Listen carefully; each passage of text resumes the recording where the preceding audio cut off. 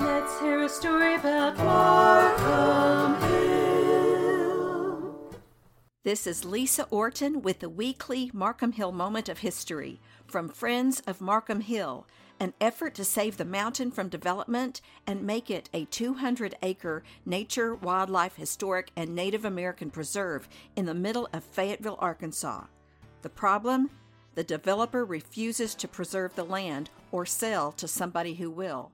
The owners of the land are the Developer Specialized Real Estate Group and people who want to remain anonymous. So we don't know who to talk to except the Developer Specialized Real Estate Group. Today's story, Joy Pratt Markham's Philanthropy and Will, Part 1 of 2. Fayetteville benefited from Joy Pratt Markham's philanthropy while she was alive and is still benefiting from her generosity after her death in 1976. This weekly contains excerpts from several newspaper articles in the 1970s, which illustrate some of Mrs. Markham's philanthropic interests. Next week's story summarizes the main points of her will. What did she want done with the money and land she donated to the University of Arkansas? I have a copy of the complete will for anyone who wants it. Part 1. Examples of Mrs. Markham's Philanthropy. Northwest Arkansas Times, June 11, 1971. Private school for youngsters names directors. An 11-member board of directors was named Tuesday night to head the establishment of a new Northwest Arkansas private school for young children to be called the New School. Dr. Anderson Nettleship was named the ad hoc chairman of the board, to include his wife, Dr. May Nettleship, Dr. Margaret Bolsterley, Dr. Raymond Bauer, Robert Crody, Richard Hipp, Dr. and Mrs. Fred Jarvis, Mrs. Joy Pratt Markham, and Bill Mandrell. The school is expected to open in late August at a site on the Johnson Road. The ANL Medical Laboratory, headed by the Nettleships, parents of 2 small children, will contribute the building plus maintenance. The school is further financed with a $5,000 donation by Mrs. Markham from the Markham Trust. The school will accept children between 3 and 6 years of age and will provide a learning environment for children to progress at their own rather than at a standardized rate. Northwest Arkansas Times, June 12, 1974.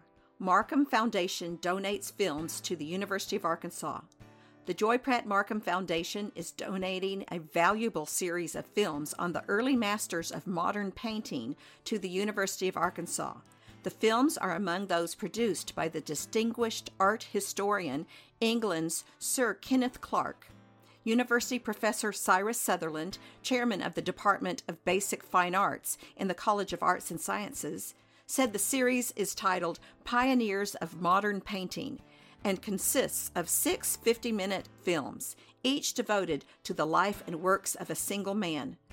Artists presented in the new series are Manet, Cézanne, Monet, Seurat, Rousseau, and Munch. Showing of Pioneers of Modern Painting will be open to students and faculty as well as the general public during the semester of summer school in the Visual Aids Auditorium of the Main University Library.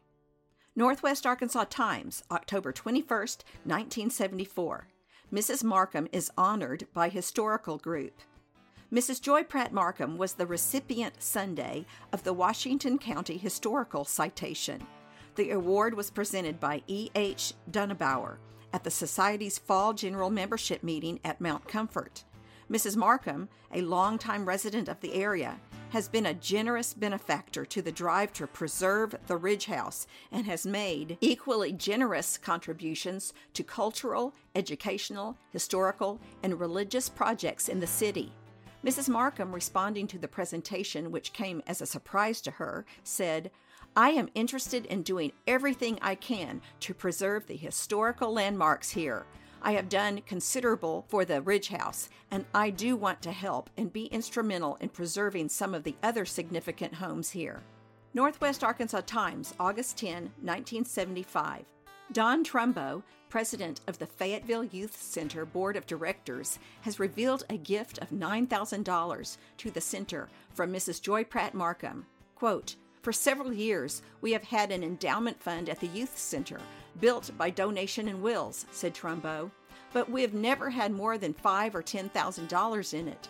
Mrs. Markham's gift is significant not only in itself, but as an example for others who might be able to contribute to the fund, unquote. 10% of each year's contributions go into youth center operations, so Mrs. Markham's gift will help greatly. Northwest Arkansas Times, November 5th, 1977. Committee approves campus bond issues. The University of Arkansas Legal Committee also voted to recommend that the board accept the recent bequest of the late Joy Pratt Markham of Fayetteville, who willed about $400,000 in cash and securities, as well as certain lands, to the university. Northwest Arkansas Times, April 23, 1979. Contracts completed for Phase 2 reconstruction at historic Ridge House. The project of saving and restoring the Ridge House, the oldest residence in the city, began in the fall of 1972 when the house was scheduled for demolition. The society entered into a purchase contract to save the house, which was built in 1834 by Dr. M.H. Clark, one of Fayetteville's first physicians. The society immediately launched a fund drive under the leadership of E.H. Donabauer and Miss Betty Lighton to raise the purchase price of $37,500.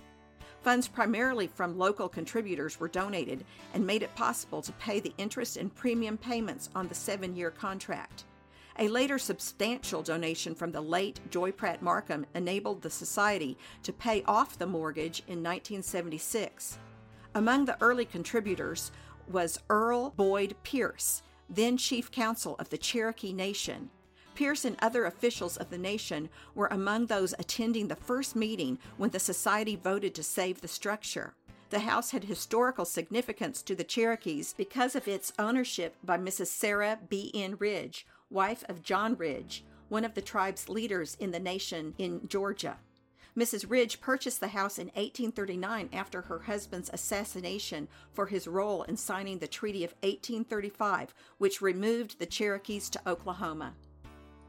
For photos corresponding to this story, go to Facebook group Friends of Markham Hill and look for the weekly entitled Joy Pratt Markham's Philanthropy and Will, Part 1 of 2.